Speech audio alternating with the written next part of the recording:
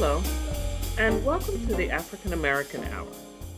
I'm Rosemarie Onwukwe, bringing you readings from the following publications: History.com, Black Enterprise, The Community Voice, The Grio, The Root, Ebony, and Blavity.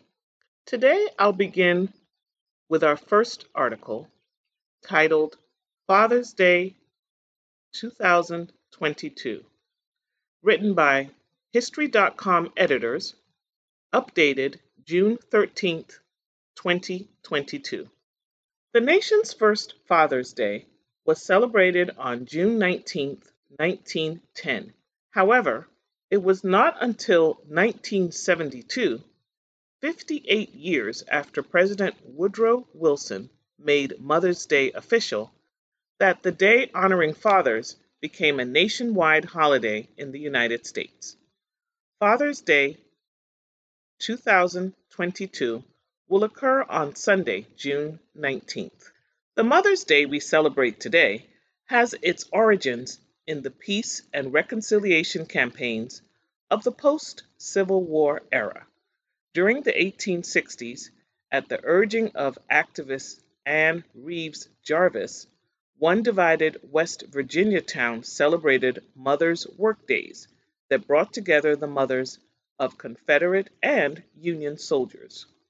However, Mother's Day did not become a commercial holiday until 1908, when, inspired by Jarvis' daughter, Anna Jarvis, who wanted to honor her own mother by making Mother's Day a national holiday, the John Wanamaker department store in Philadelphia sponsored a service dedicated to mothers in its auditorium. Thanks in large part to this association with retailers who saw a great potential for profit in the holiday, Mother's Day caught on right away. In 1909, 45 states observed the day, and in 1914, President Woodrow Wilson approved a resolution that made the second Sunday in May a holiday in honor of that tender, gentle army, the mothers of America.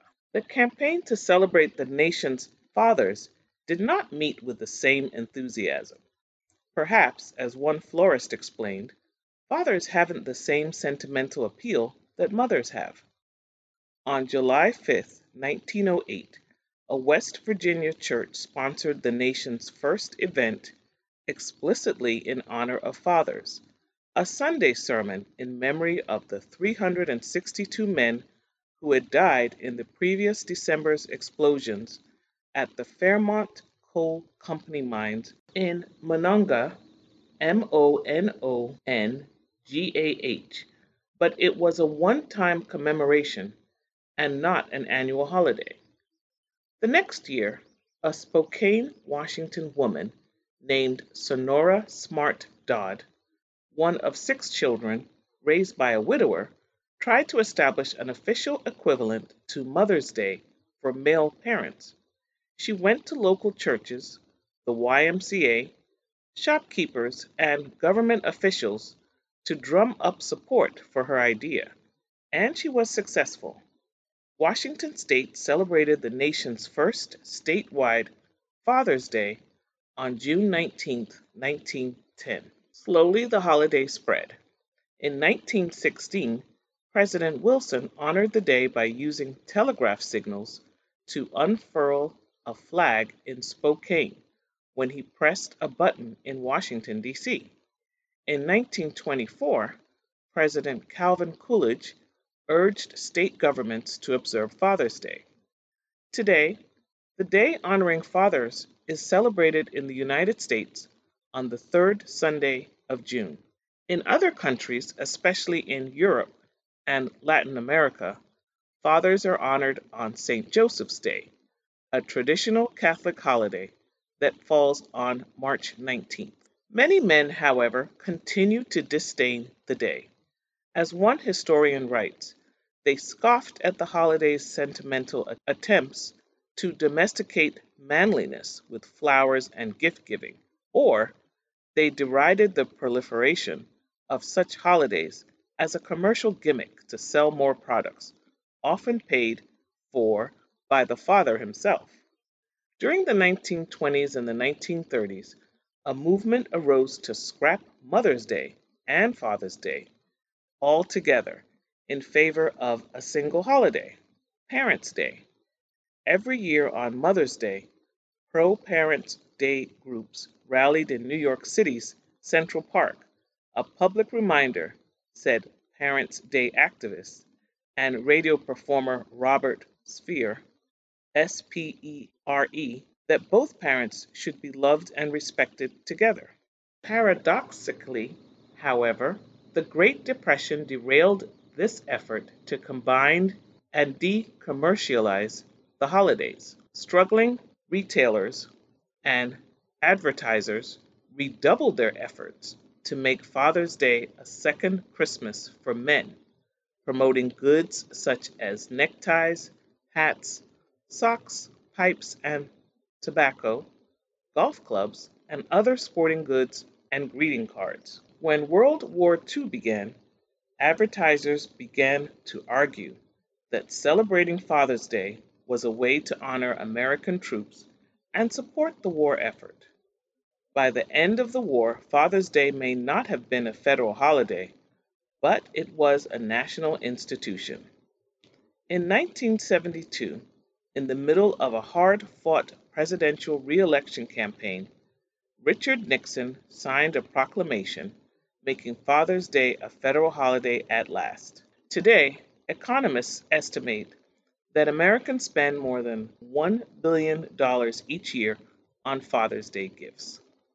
This article was titled Father's Day 2022, written by History.com editors, updated June 13th, 2022. The next article is titled Ford Motor Company's plant in Kansas City is adding 1,100 people to meet demand for electric vehicles, written by Frank Morris, The Community Voice, June 2nd, 2022. The company said its Claycomo, Claycomo plant northeast of Kansas City will add a third shift producing its popular transit and e-transit delivery vans. It's a good time to be in the electric vehicle business. Ford Motor Company announced on Thursday that it's launching a major expansion here.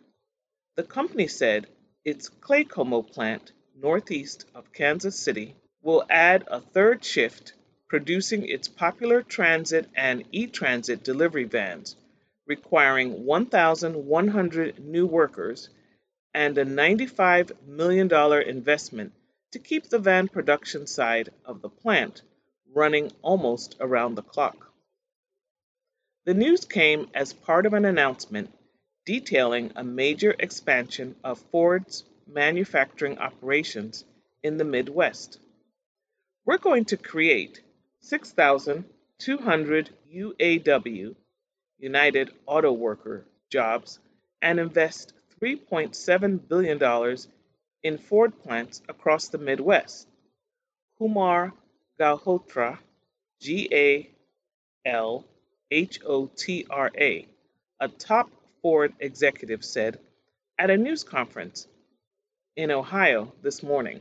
Most of the new jobs, 3,200 of them, will be added in Michigan, where Ford produces the Ford Ranger pickup truck, Ford Mustang, and the popular F-150 Lightning electric pickup.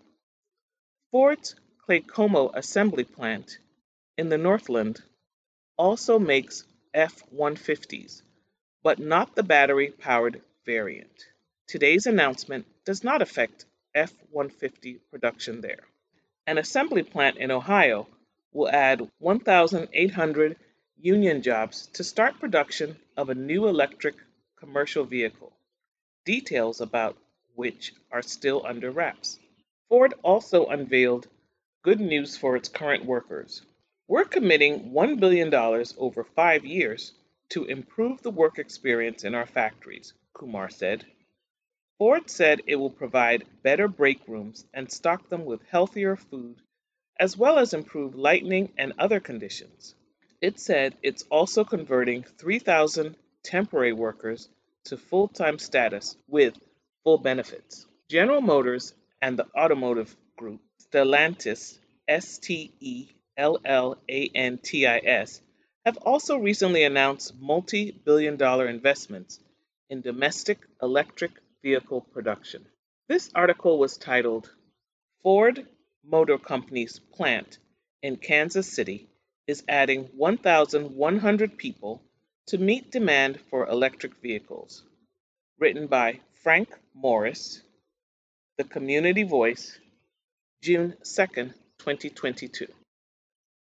The next article is titled Pandemic Hits Black Women the Hardest.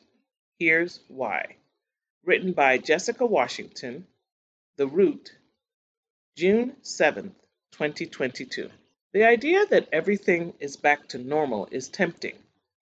Politicians on both sides of the political aisle have encouraged folks to toss off their masks, leave their vaccine cards at home, and push their way into crowded subway cars and return to equally crowded office spaces. It's no surprise, then, that life-saving policies like the eviction moratorium and the child tax credit, which gave most families with children $250 to $300 a month, have also been shelved. The result is that Black families and Black women, especially, have been left to face the continued economic fallout without a safety net. Black women are most likely to be experiencing food insufficiency. They're more likely to be behind on rent and mortgage payments, said Amy Matusui, Matsui, Income Security Director at the National Women's Law Center. So they have not all recovered from the recession, and they're still experiencing more hardship than the population overall. An analysis of the U.S. Census Bureau's Household Pulse Survey, conducted by the National Women's Law Center after many of the relief policies ended, backs up Matsui's point. Between March 2nd and March 14th, more than 23% of Black women reported not having enough food to eat, and over 44% of Black women with children reported that they sometimes or often could not afford enough food for their children. In February, Black women's unemployment rate was more than double the rate for white men and more than a percentage point above Black women's pre-pandemic unemployment rate, according to a separate National Women's Law Center report. Unlike white families who were more likely to use the child tax credit to add to their savings, Black and Hispanic families were more likely to use the tax credit to pay for essentials like food and bills. So when the assistance went away, but the pandemic did not, it's not surprising that many Black families fell back into poverty. Although there isn't a lot of specific data looking at the impact of losing the tax credits on Black women, studies looking at the effect on Black children are telling. After the monthly tax credits ended, the monthly child poverty rate for Black children went up from 19.5% to 25.4%, according to the Center on Poverty and Social Policy at the Columbia University.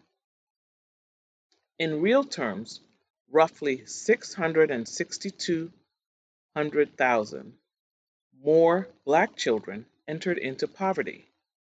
The things that have helped during the past years are policies that people needed, said Matsui. They needed them before the pandemic, and they're going to need them now going forward. It wasn't just the child tax credits that went away. The ending of the eviction moratorium and many rental assistance programs has also dealt a deadly blow to Black women attempting to recover. At the beginning of March, roughly 24% of Black women reported being behind on rent payments, according to the National Women's Law Center census analysis, and about 15% of Black women reported being behind on their mortgage.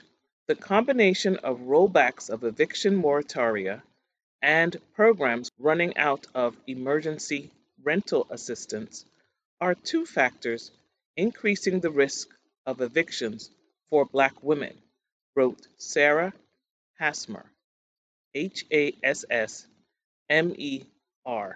a housing expert at the National Women's Law Center in an email. Bringing back these policies in the form of legislation, like the much embattled Build Back Better Act, require acknowledging two inconvenient truths. First, that the pandemic and its economic impact are far from over. And second, that the status quo for Black women and Black families was never okay. And if we cannot bring ourselves as a society to make those acknowledgments, well, Matsui says that the fallout for Black women who will now struggle to plan for retirement is going to compound itself. It's not just a particular window of time, she said. There's going to be a snowball effect, and we should really be concerned about that. This article is titled, Pandemic Hits Black Women the Hardest. Here's Why, by Jessica Washington. The Root, June 7th, 2022. The next article is titled, Inside Karine Jean-Pierre's First Day as White House Press Secretary. Representation Matters. Written by April Ryan, The Grio, May 17, 2022. Representation matters, said Karine Jean-Pierre on a historic day at the White House during Monday's press briefing, which marked her first official day on the job as press secretary. As she noted at the podium, Jean-Pierre became the first Black American gay woman and immigrant to serve as a spokesperson for the President of the United States. Somewhat overshadowing the historic moment was the tragic racially motivated mass shooting at a Tops Friendly Market in Buffalo, New York, that claimed the lives of 10 African Americans. Jean-Pierre humanized the moment, explaining that she, like most Americans, routinely go to the supermarket, emphasizing the horror of the innocent lives slain during such an ordinary activity as shopping for groceries. On weekends, Jean-Pierre said she often takes her 7-year-old daughter out with her to the grocery store, adding a personal touch to an otherwise horrific tragedy that targeted a community because of the color of their skin. Ironically, Monday's press briefing marked a celebratory moment for Jean-Pierre and Black America because of the color of her skin. After reading the names of the 10 victims killed in the Buffalo mass shooting, Jean-Pierre then transitioned to acknowledging the historic moment that many in the packed room were awaiting. In this role, in this room, standing behind this podium, I am obviously acutely aware that my presence at this podium represents a few firsts, Jean-Pierre said. I am a Black, gay immigrant woman, the first of all 3 of those to hold this position. Jean-Pierre, the daughter of Haitian immigrants, also recognized that she stood on the shoulders of those who came before her. Monday was far from the usual back and forth between the White House press secretary and reporters. The room was packed with members of the White House press corps, photographers, and even special guest attendees, Black staffers, a part of the White House communications team, who wanted to witness Jean-Pierre's historic moment.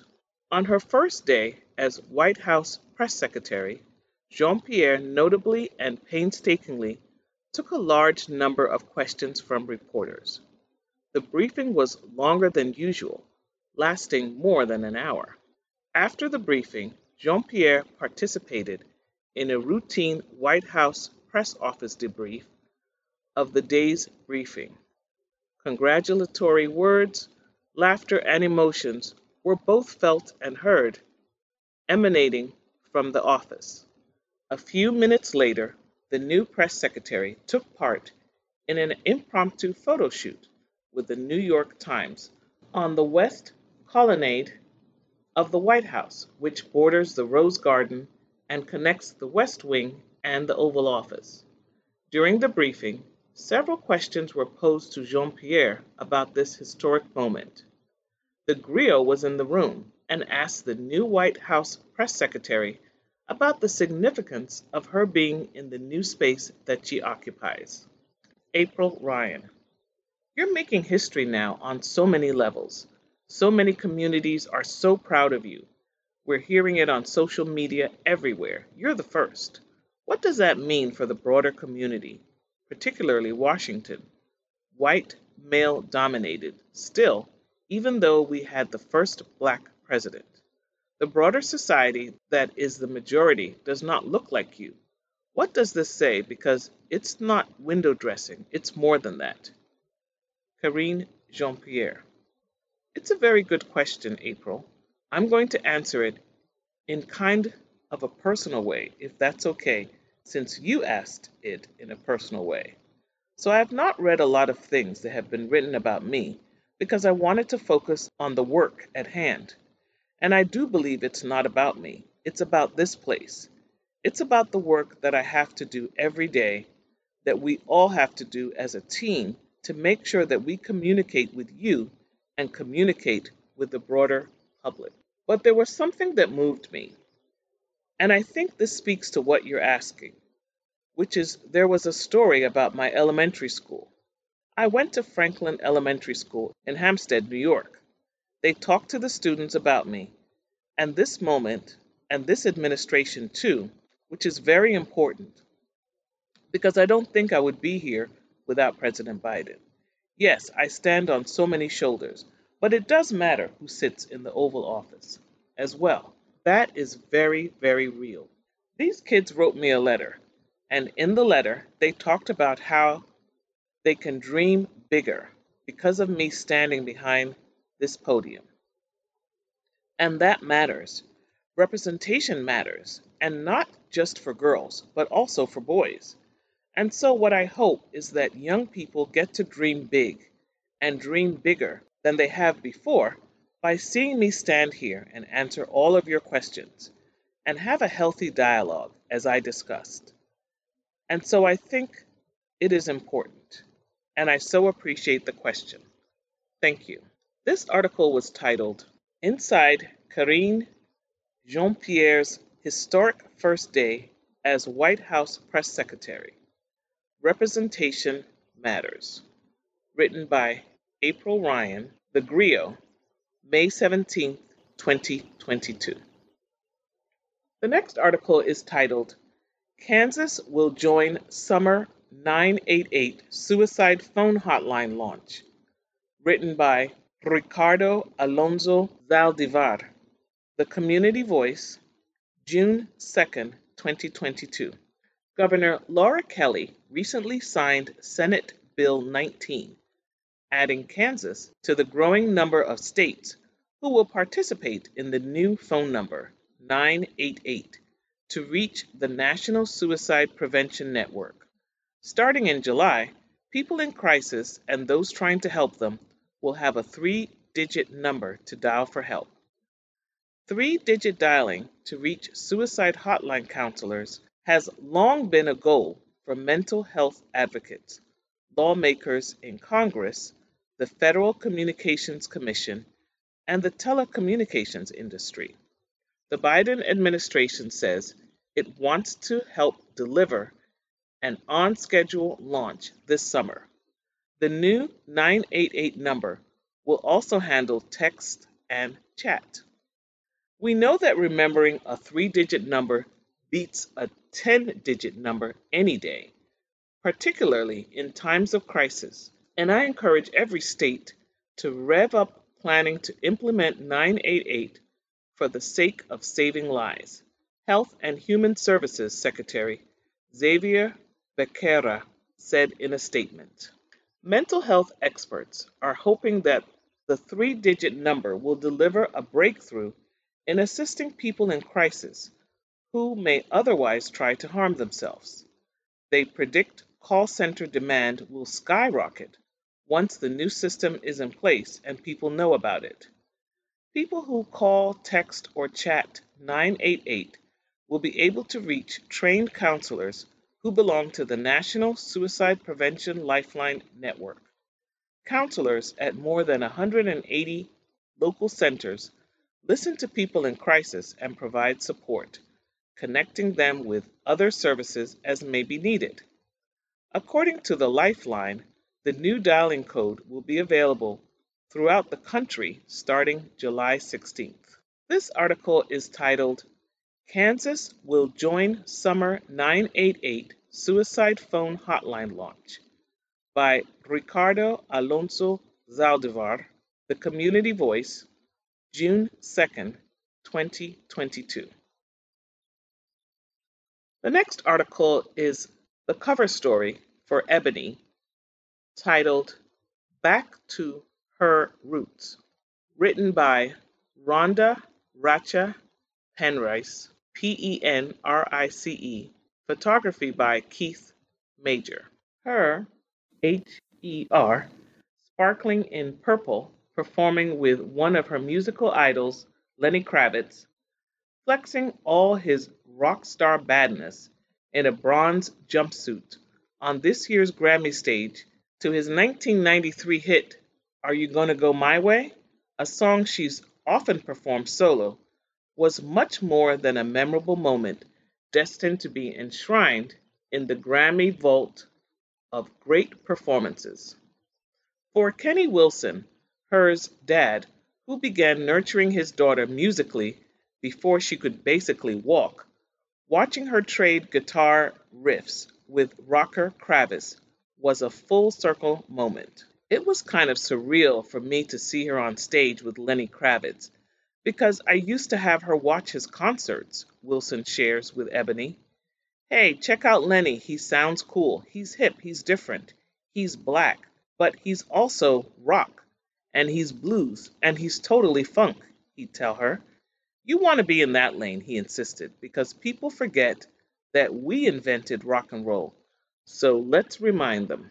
Wilson, who played music all his life, even leading the cover band Urban Bushman in Vallejo, California, where Her was born and raised, confesses he never imagined his daughter, Gabriela Sarmiento Wilson, Her's given name, would share stages with the music legends he introduced to her as a kid.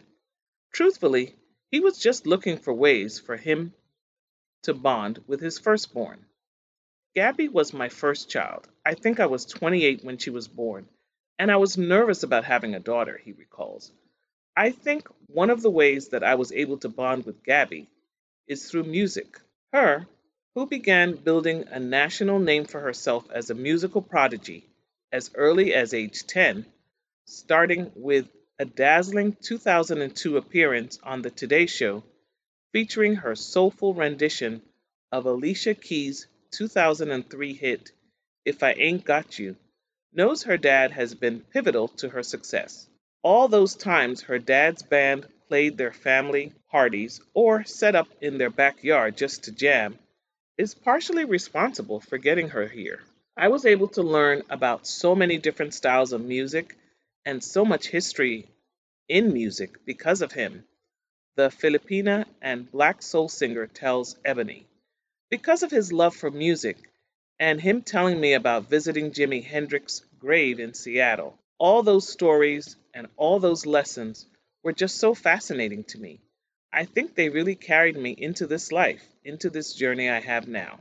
Because karaoke, accompanied by the Magic Mike programmed with hundreds of songs, is a communal staple, Her, when she was younger, regularly put on a show for family and friends. As she got better, she began performing with her dad and his band at gigs like the annual Vallejo Juneteenth celebration and the Listen and Be Heard Poetry Cafe. Still, Wilson says he didn't realize how truly musically gifted his daughter was until a certain one gloved icon began to take notice. Gabby was, I want to say, 12. We were in LA at a recording studio owned by producer Rodney Jerkins, aka Darkchild, he shares. Rodney had been talking to Michael about Gabby. We said bye to Rodney and got in our car. And as we were at a red light across from the studio, he ran up to our car and said, "Roll the window down. Roll the window down, Gabby. There's somebody that wants to talk to you." We're like, "What the heck is going on?" And he put the phone in her hand. It was on speakerphone. And a voice came on and said, "Hey, Gabby, this is Michael. I've been watching your YouTube videos. Rodney's been telling me all about you." And we're like, "Michael who? Who's Michael?" So Rodney's like, "Michael Jackson." It was surreal. Her mom was crying. "I love you, Michael. Oh, you guys should come by the house. We can barbecue. We can hang out. We can talk." He was like, "You remind me so much of myself when I was a little kid, Gabby." I think that was another moment in her life that I'm like, oh, okay, if Michael Jackson is calling to talk to my daughter, maybe there's something going on here, adds Wilson. Exhibiting virtuously as both a musician and singer, he says she's performed songs with a passion typically birthed out lived experience. I had been around a lot of children that played music, but none of them really had that old feel, like they've been here before vibe. Like, how are you feeling this music so deeply? And you're only 9 years old. I recognized early that she had an old soul. She had a really old soul. As for his daughter's music career today, Wilson, who looks forward to retiring in the next year or so after 31 years as an ironworker, is proudly hands off. When they come together, they often go fishing like they did when she was a kid. When he does speak to her about the industry, it's to remind her that record label, those people work for you. Hence the decision to use the acronym HER, which stands for Having Everything Revealed, instead of Gabby Wilson, professionally, and donned sunglasses, partially blocking her face to refocus attention on her talent. Not her looks or her personal life was all hers. I had to figure out who I was as an artist. Just because you sing and play instruments, that doesn't make you an artist, explained the I used to know her singer. Knowing who I was going to become and what I was going to create, and how that was authentically me, knowing what that looks like, it took time, and I had to take time to figure out who that was going to be, and it had to come from me. Her dad's early guidance, she feels, has empowered her to stand in her artistic integrity in the tough music industry. He's always taught me my value. That's key in life, and especially in this industry that I'm in, to just know what you deserve. He set the tone for love in my life and has shown me what it means to be loved by a man, especially. To tell your kid every day that they're going to be great and that they are great, I think that's given me so much confidence, she shares. It's been a key thing in this industry because it's so easy to seek validation from other people. But to know that I have that foundation is everything. My dad would always say, if you don't love this without the money, you're not going to love it with it. Those things have carried me thus far, and I think kept me grounded too. As she began releasing EPs under her adopted moniker, the music stuck. In 2019, she scored 2 Grammys for Best R&B Album for her and Best R&B Performance for her duet Best Part with Daniel Caesar. To date, she scored 5 Grammys out of 21 nominations, including one this year for Best Traditional R&B Performances for Fight for You from the film Judas and the Black Messiah about the rise and murder of Black Panther and freedom fighter Fred Hampton, for which she also won an Oscar the year before. I was so blown away, she says of that win, which she accepted in an outfit that paid homage to the one Prince wore the night he won his Oscar for Purple Rain. I still can't believe that I have one. It's sitting on my dining room table. That she won the Grammy for Song of the Year for I Can't Breathe, composed in the same protest vein of Fight for You, speaks to not only her versatility as an artist, but also how deeply her music reflects the times in all aspects. Released shortly after police officer Derek Chauvin killed George Floyd, I Can't Breathe was played often during Black Lives Matter protests following the murder of Floyd and others. I think it's always been important for me to just say how I feel. And it's so crazy that we're seeing these things happen, even still to this day. It's not very much different from back in the day, in the late 70s, with the rioting and protesting. It's all happening again now, she continues. I'm proud to have written those songs, but it's sad and unfortunate that I do have to talk about these things that are still happening. Finding balance in her music is also important. As a young woman turning 25 later this month, she's still navigating all aspects of life, including relationships and fun. On Jhené Aiko, JheneAikobs, her proves she is more than capable of clapping back on an ex, while on Come Through with Chris Brown from her album, Back of My Mind. She proves she can turn up. 2019 tinged Slow Down with Skip Marley showed off her sex appeal, and on her latest album, she's collaborated with various rappers including YG, Slide, Corday, Trauma, and Lil Baby, Find a Way. Moreover, she's breaking out of her harmonic comfort zone to try acting and is making her big screen debut as Squeak in the musical version of The Color Purple, directed by Black is King's Blitz Bazawule, Bazawule,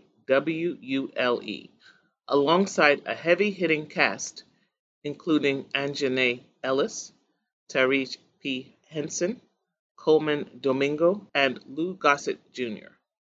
I don't know that I knew if it was the right one for me, she says of the film, but I knew I wanted a challenge, and I knew that I would enjoy it. I knew that it would be fun and that the cast is amazing. She's also stretching into brand endorsements and collaborations. She's a global ambassador for L'Oreal Paris, which she says is fitting because the first time I ever started wearing makeup, I wore L'Oreal because they were the only makeup brand that had my specific foundation color. In addition to be proud to be repping curly hair girls for the international beauty juggernauts Elvive hair care line, and with the Her and DIFF eyewear collection, she's turned her signature accessory into a charitable cause that allows people to both look good and do good. Music, however, will always have her heart. In addition to opening for Coldplay on their Music of the Spheres World Tour, she's been supporting her album, Back of My Mind, for which she earned 8 Grammy nominations this year with her own mini tour. The different moods of R&B is how she describes the album, noting that every song represents a different time and that it's very much late 60s, late 70s inspired, but new R&B with some hip hop appeal. Appreciating and representing Black music traditions is just part of her DNA. Her dad made sure of it.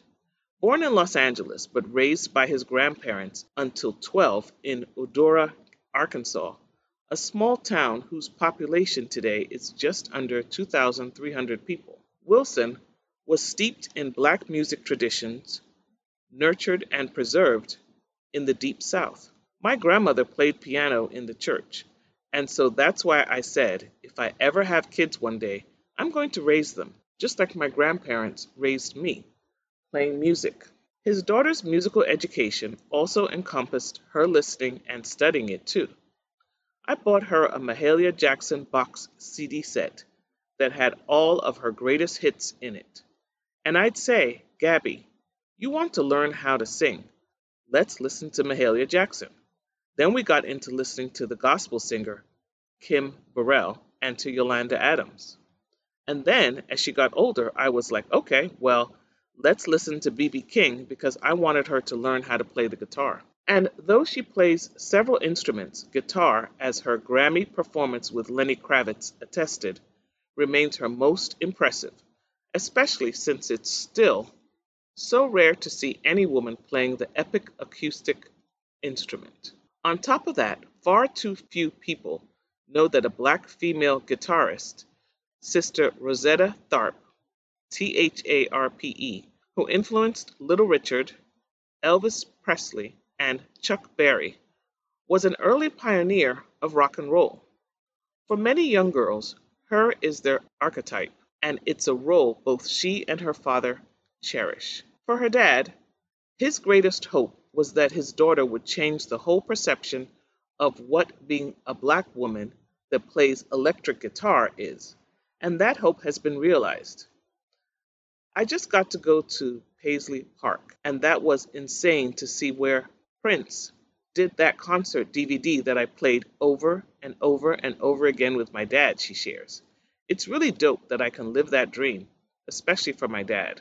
I often think that this is for him because I know he believed in me more than anybody.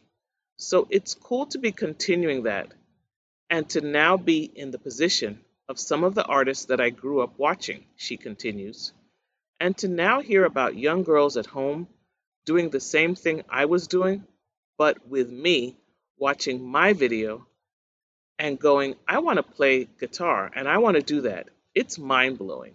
This article is on the cover of June 2002 Ebony, titled Back to Her Roots. Her and Dad Kenny Wilson. On the Power of Black Music, story by Rhonda Racha Penrice, June 2002 Ebony. The next article is titled Addressing the Digital Divide, 5 Tips on How to Accelerate Digital Equity, by Joshua Rogers, Blavity News, March 10th, 2022. A certain type of millennial understands the working transitions of technology, from bulky computers, dial-up internet, and cell phones, where the closest thing to an app was Snake. Many millennials have gone through the joys and challenges of evolving technology. And while technology is more far-reaching than it was in the 90s and early 2000s, there's still an access issue for certain groups of people. COVID-19 has brought many lessons about healthcare, equity, and social justice to the forefront. But one of the most pressing is the gap that exists in the digital world. This is the pandemic of the digital divide, whether it's students using virtual learning platforms, patients navigating online doctor visits, or adults assimilating to remote working platforms. Being forced to navigate this situation has shown a glaring light on the issues of proper access to technology and the utilization of required skills. This reality may be daunting, but it doesn't exist without a solution. HP is leveraging its technology, resources, expertise, and partnerships to help actively close the digital divide. In 2021, HP announced a bold goal to accelerate digital equity for 150 million people by 2030. As part of this effort, HP is making sure Black Americans and other traditionally marginalized populations have a seat at the table to facilitate courageous conversations that drive meaningful, relevant innovation and have positive, lasting impact. Recently, HP engaged in a roundtable discussion with Blavity CEO Morgan DeBaun DEBAUN, Ohio Health Senior Director of Health Partnerships, Autumn Glover, GLOVER, National Digital Inclusion Alliance Executive Director, Angela Seifer, SIEFER, and Global Business Coalition for Education Executive Director, Justin Van Fleet, VANFLEET.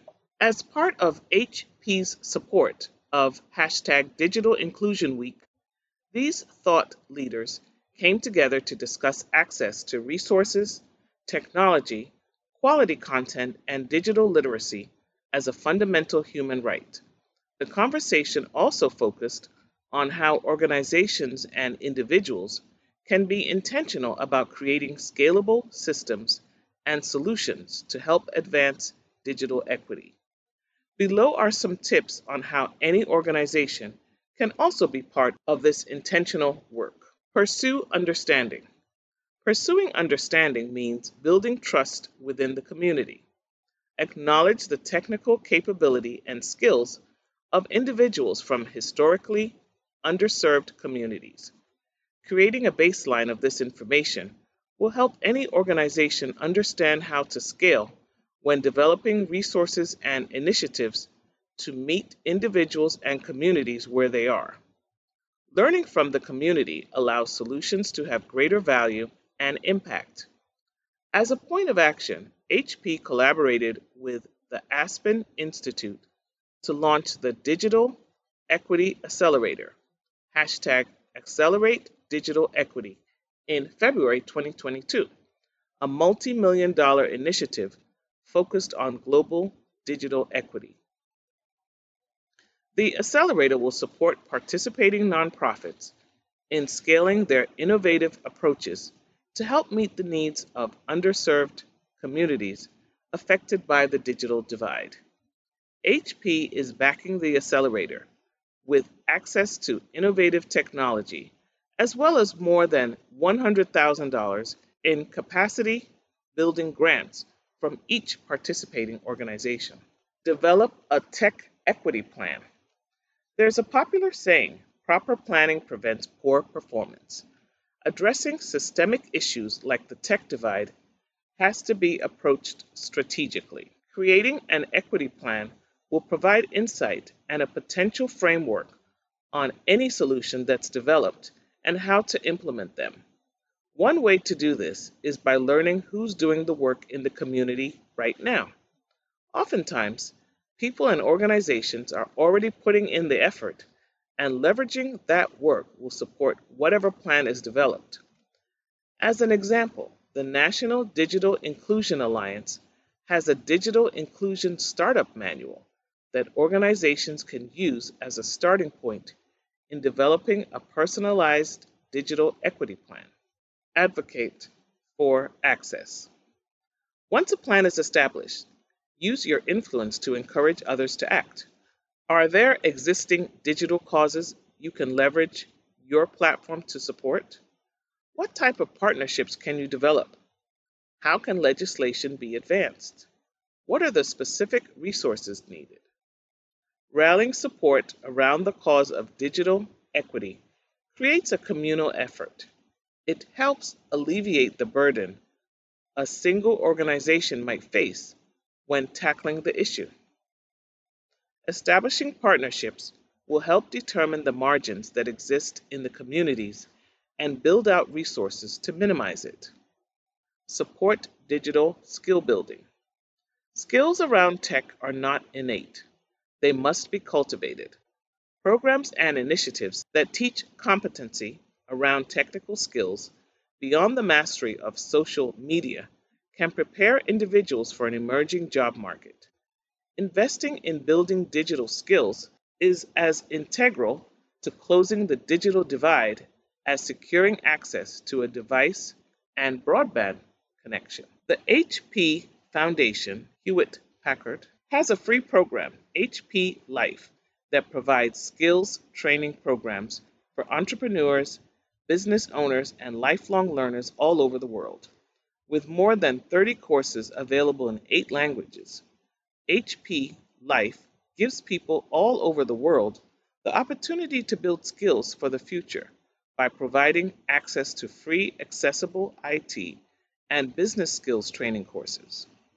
While there's no universal solution for accelerating digital equity, there are intentional efforts that can be implemented to support the cause.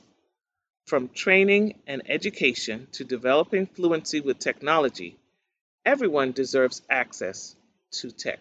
This article was titled Addressing the Digital Divide: 5 Tips on How to Accelerate Digital Equity by Joshua Rogers, Blavity News, March 10, 2022.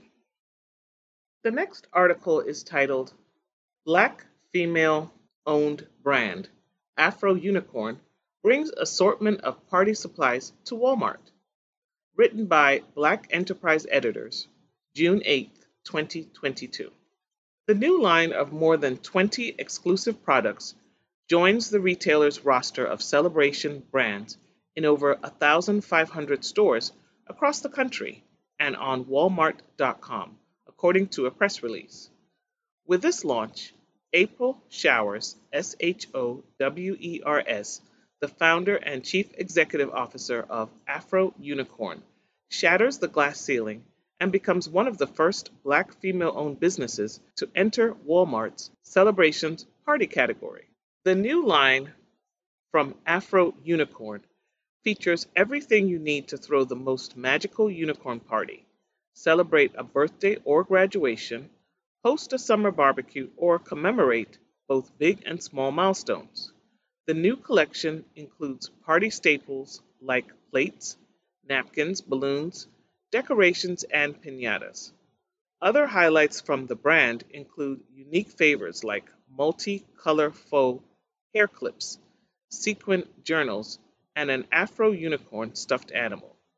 These colorful products were created to speak directly to the Black community. As the world's largest retailer, Walmart continues to build an inclusive supply chain that reflects our customers and provides products and services that resonate and meet our customers' needs, said Laura Rush, RUSH, Senior Vice President of Entertainment, Toys, and Seasonal at Walmart.